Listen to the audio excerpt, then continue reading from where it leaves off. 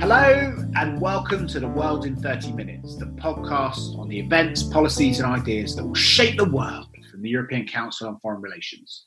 This is another of our special series on European strategic sovereignty, looking at all the ways in which Europeans are struggling to shape their destiny and have their voice heard in a world that is increasingly descending into geostrategic competition between other great powers who could turn Europe from being a player into a playground in their competition for power and glory.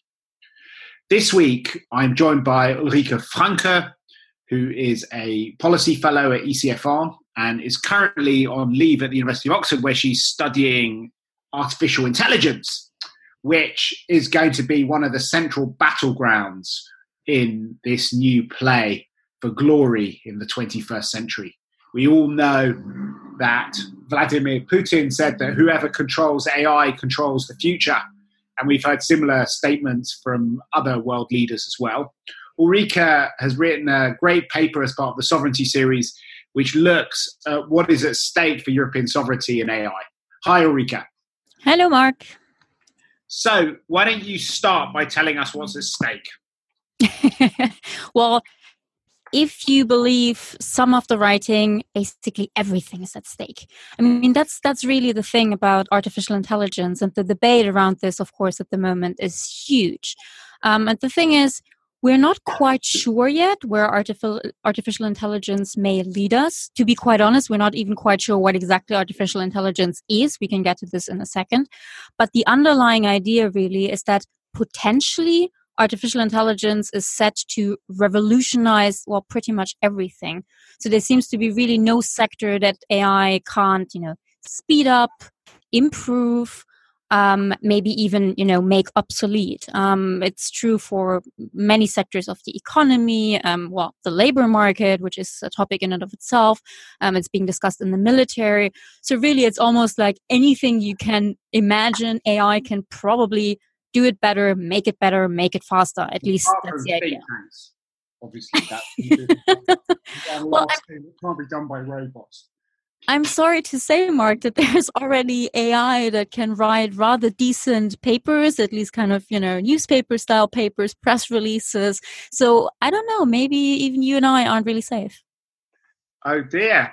Okay, so what does this actually mean for Europe? I mean, a lot of people talk about how Europe could become a colony of Chinese and American data companies. Is that how you see things?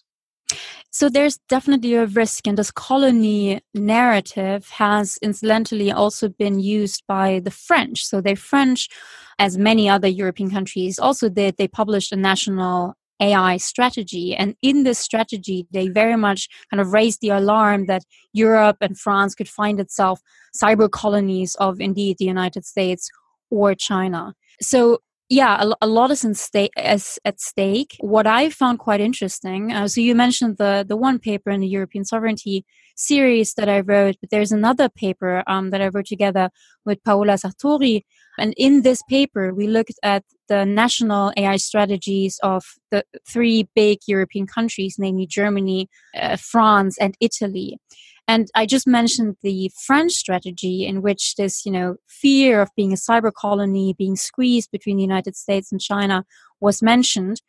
What was quite interesting is that the other two countries don't really seem to think about AI in the geopolitical terms that the French do, and that you also mentioned. So you were talking about the play for glory, right?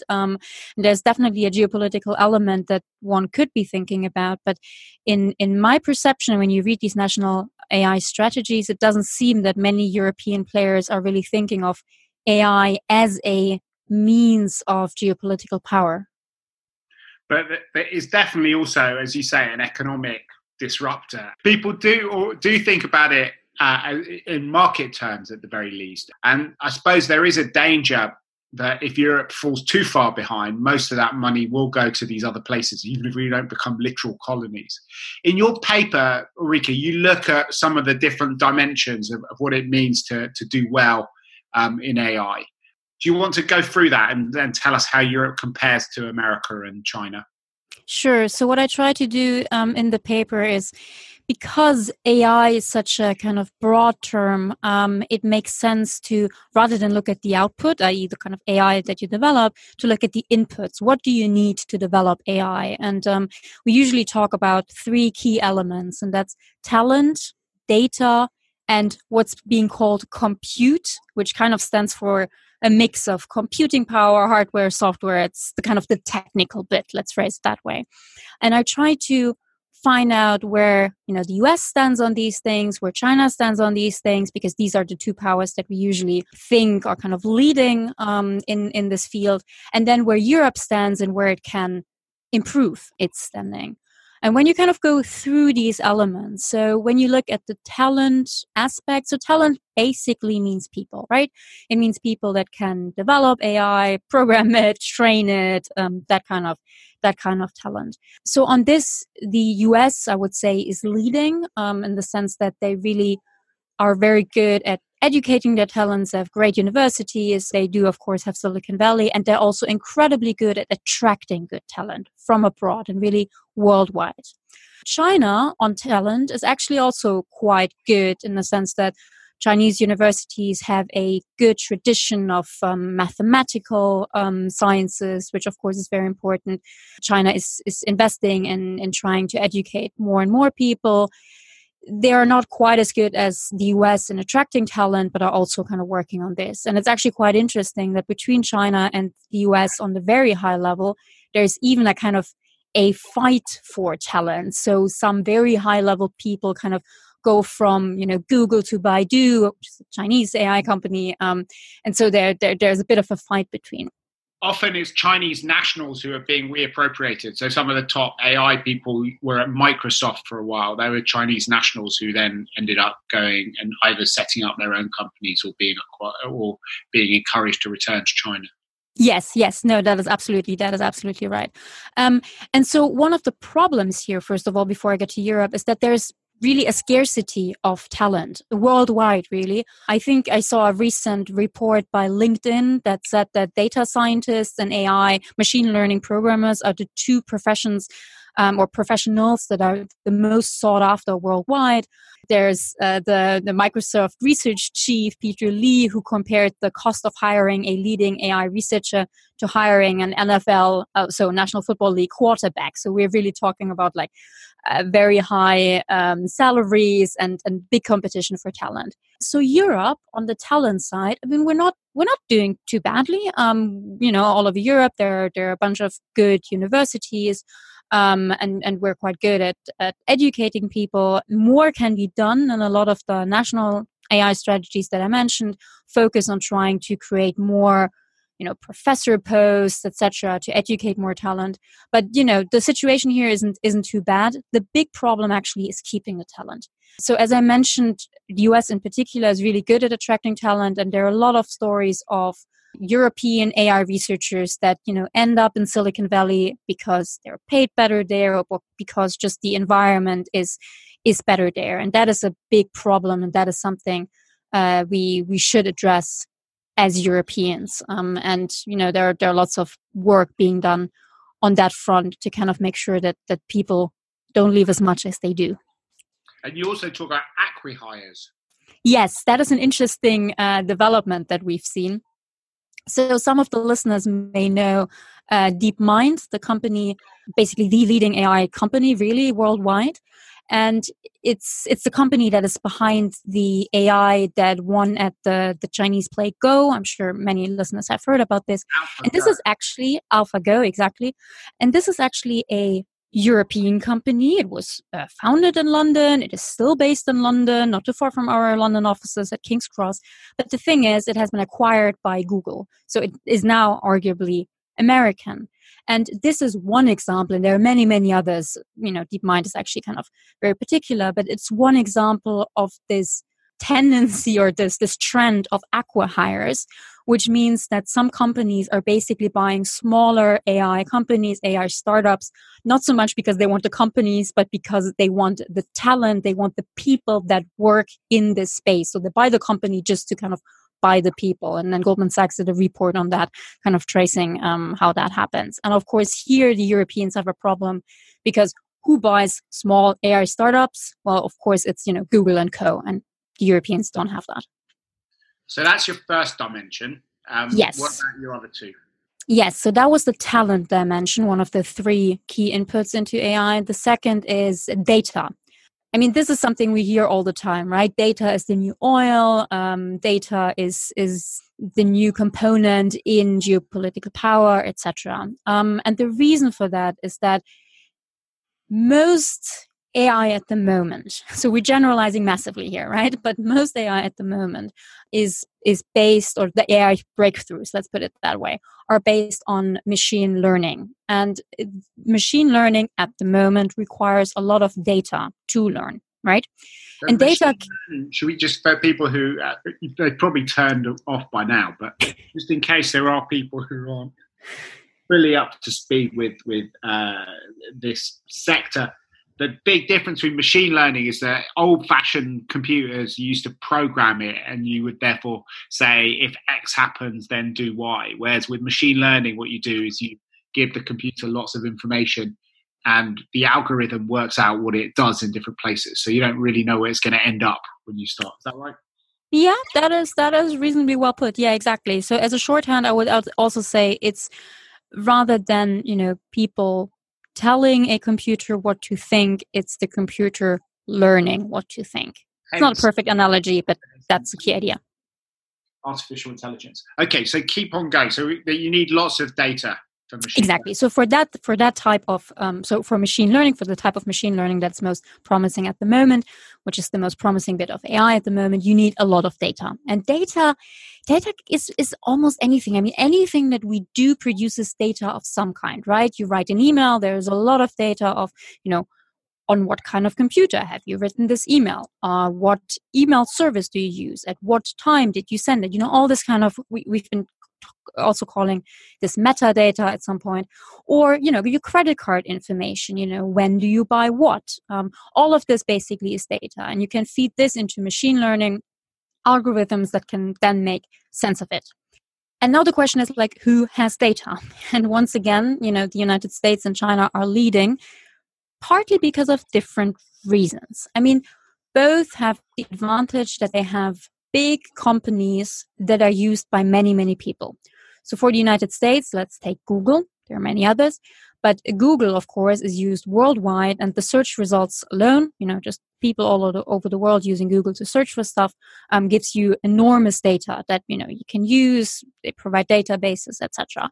China has similar companies. They're mostly used by Chinese users, though not exclusively. But of course, there are lots of Chinese users as well. And so they also have a lot of data there. That's the first advantage. The second advantage has to do with the ability of actors to gather and then store the data. That's easier in China, where there are less rules about this, more difficult in the US, but still not as difficult as in Europe. And so let's talk about Europe for a second.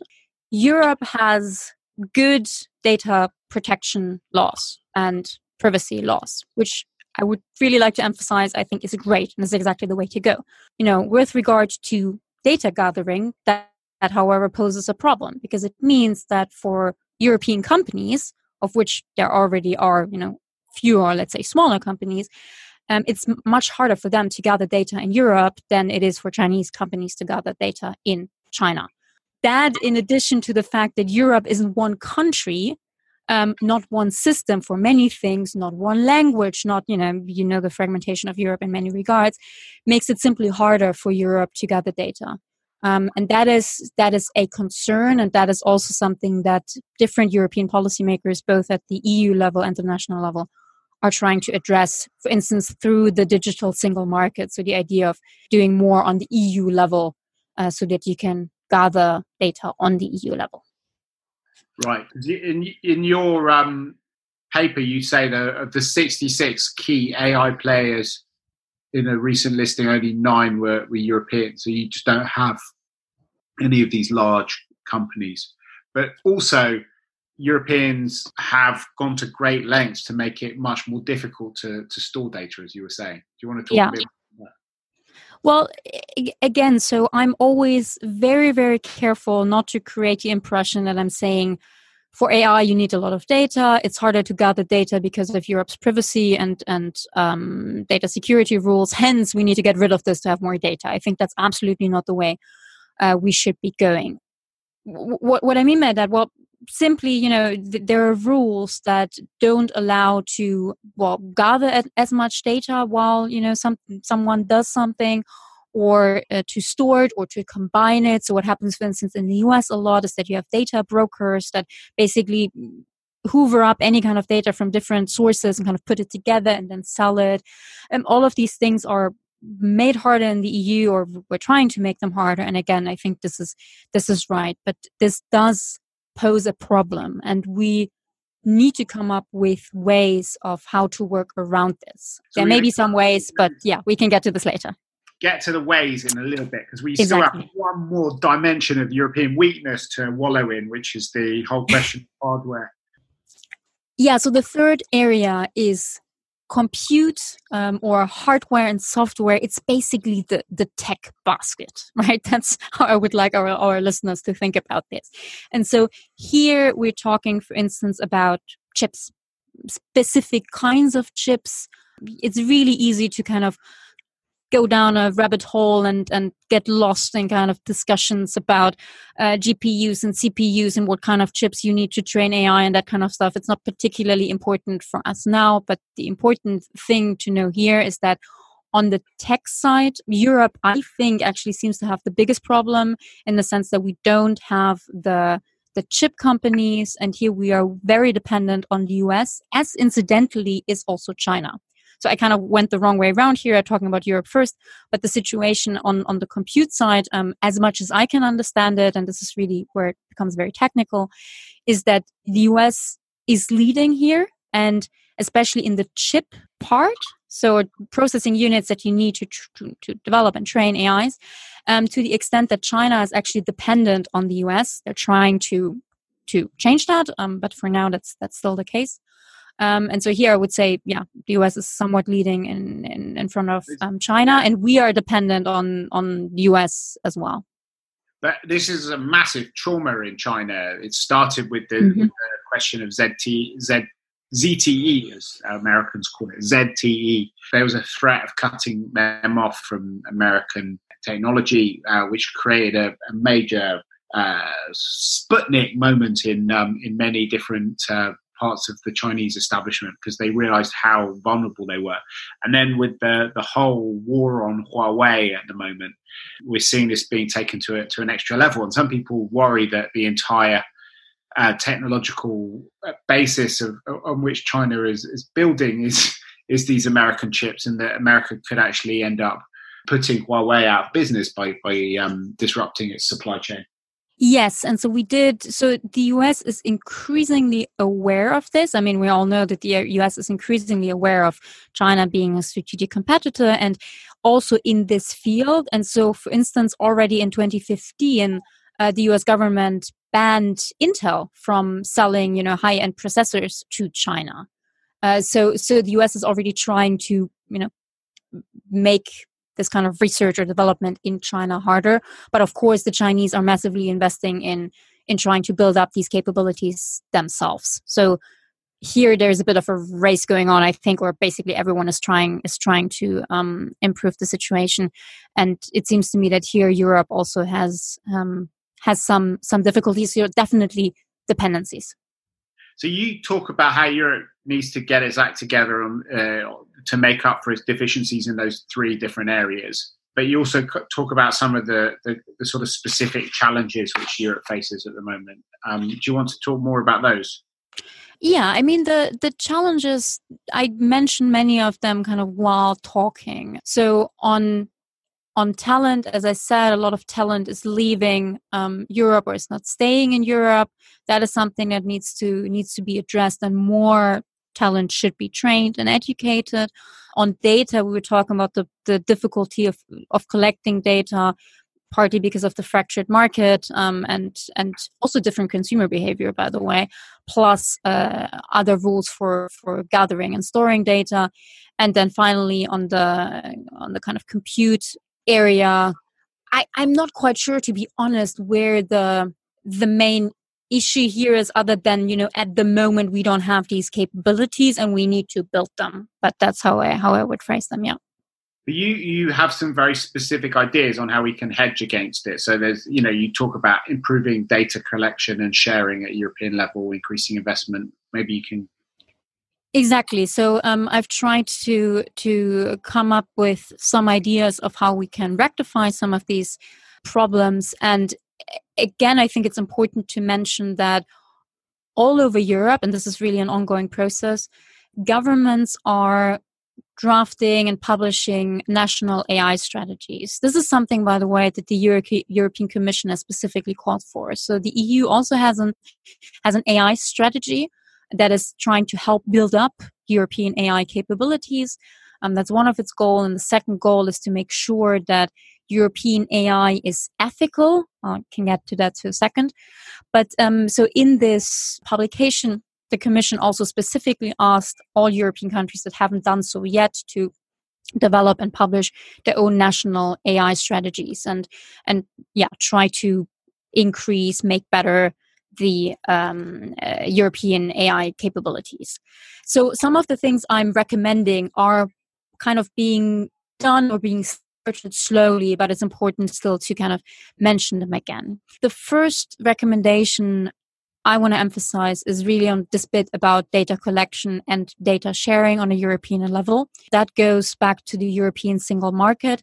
And here the effort should be to basically make it possible that European companies and also researchers can gather and store more data, but in an anonymized way, so that make it possible that we can keep our privacy standards while still have enough data to train our own algorithms on.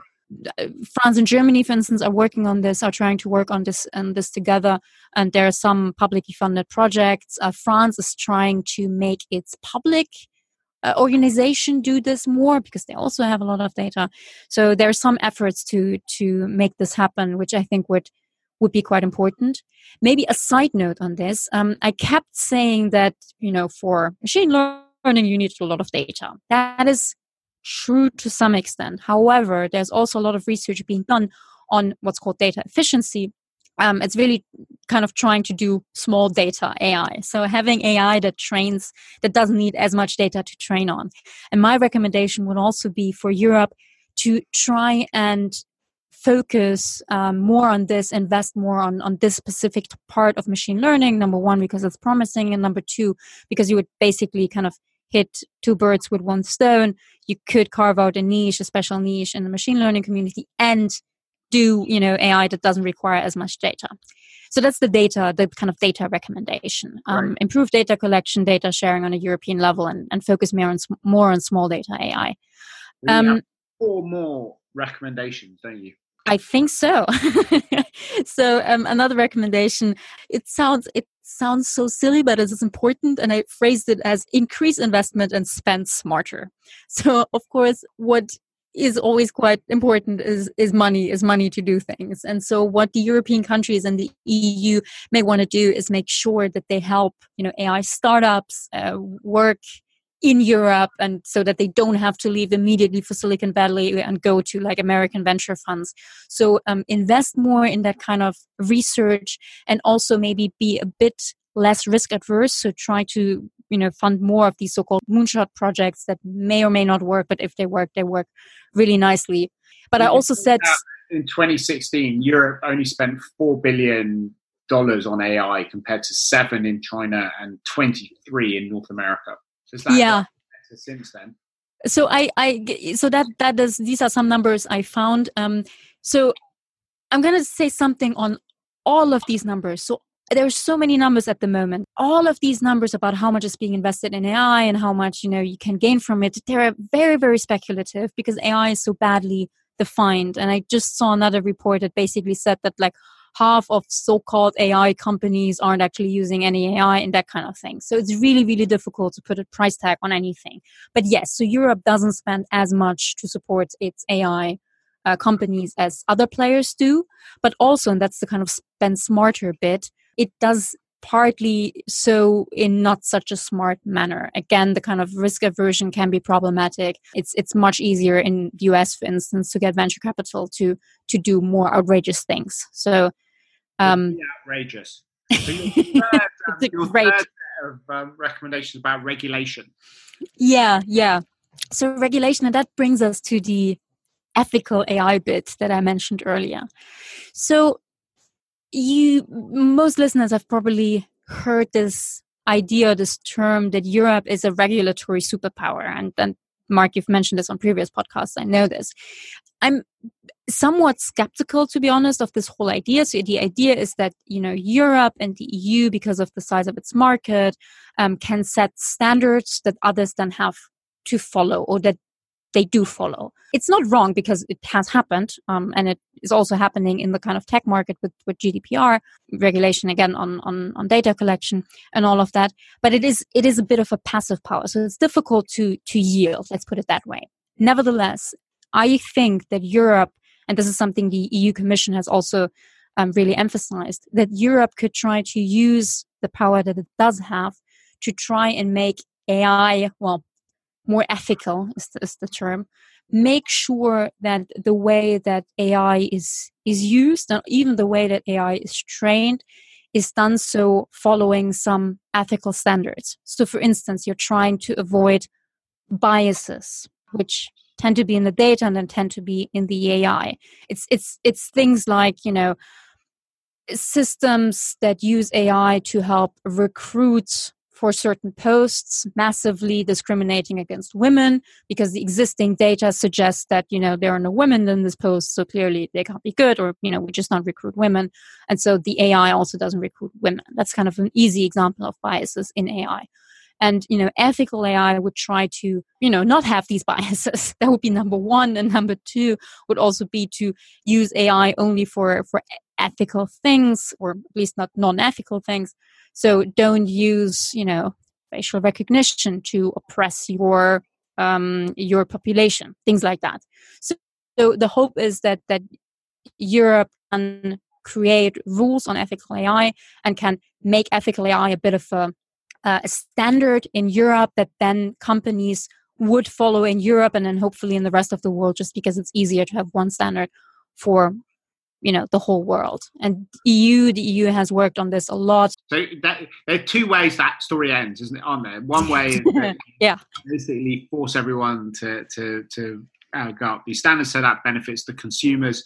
The other way is that it shuts people out of the European market, thereby creating a space for European producers. So you can either help the producers or the consumers potentially as a result of it. But that's one way to put it. Yeah. Your fourth set of recommendations is something not entirely surprising for anyone who knows you, Vika, which is that you think that people should embrace AI for the military realm.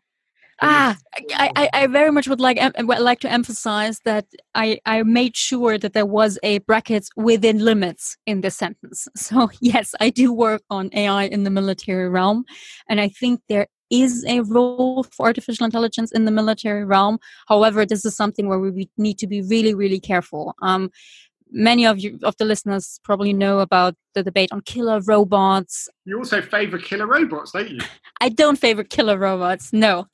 Really? I thought that you could save lots of lives by having very precise killer robots rather than relying on the kind of blunt, the scalpel of killer robots rather than blunt carpet bombing and more kind of traditional ways of intervening.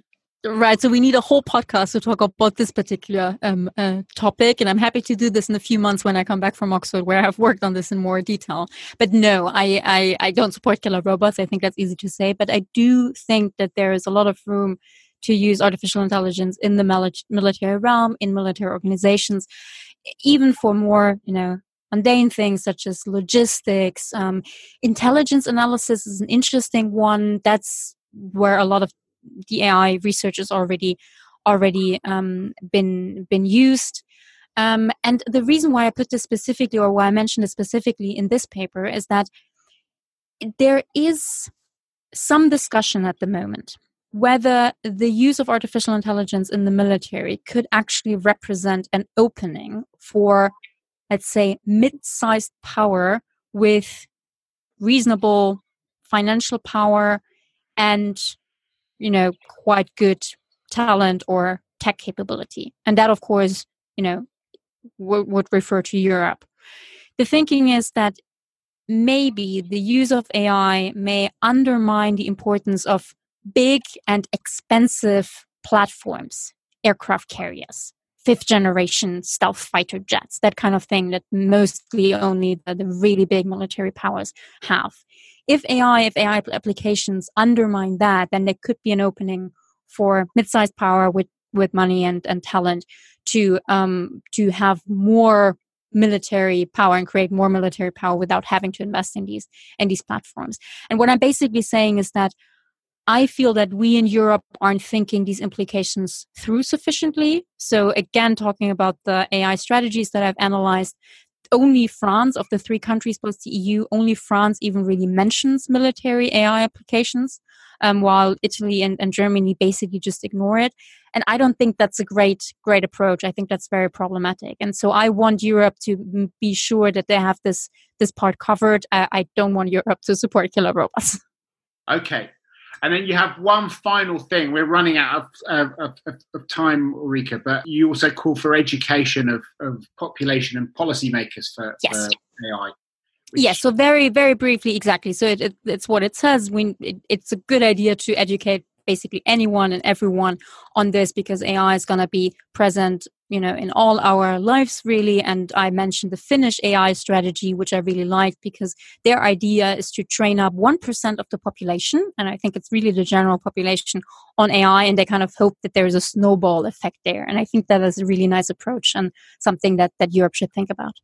Great, fantastic. So lots of food for thought from Ulrike there. If you've enjoyed listening to the podcast and you want to find out more, you should head straight to our website at www.ecfr.eu/podcasts, where we will put up links to Ulrike's paper on AI, as well as all of the other papers in our special strategic sovereignty series. If you have enjoyed it, you might also want to let your friends and family and acquaintances know about it by writing about it on your social media page or on ours, and above all, by giving us a positive review on iTunes or whatever platform you're using to listen to this podcast on. But for now, from Ulrike Franke and myself, Mark Leonard, it's goodbye. The researcher on ECFR's podcast is Jonathan Hakenbreich, and our podcasts in this series are being edited by Abel Ribbing.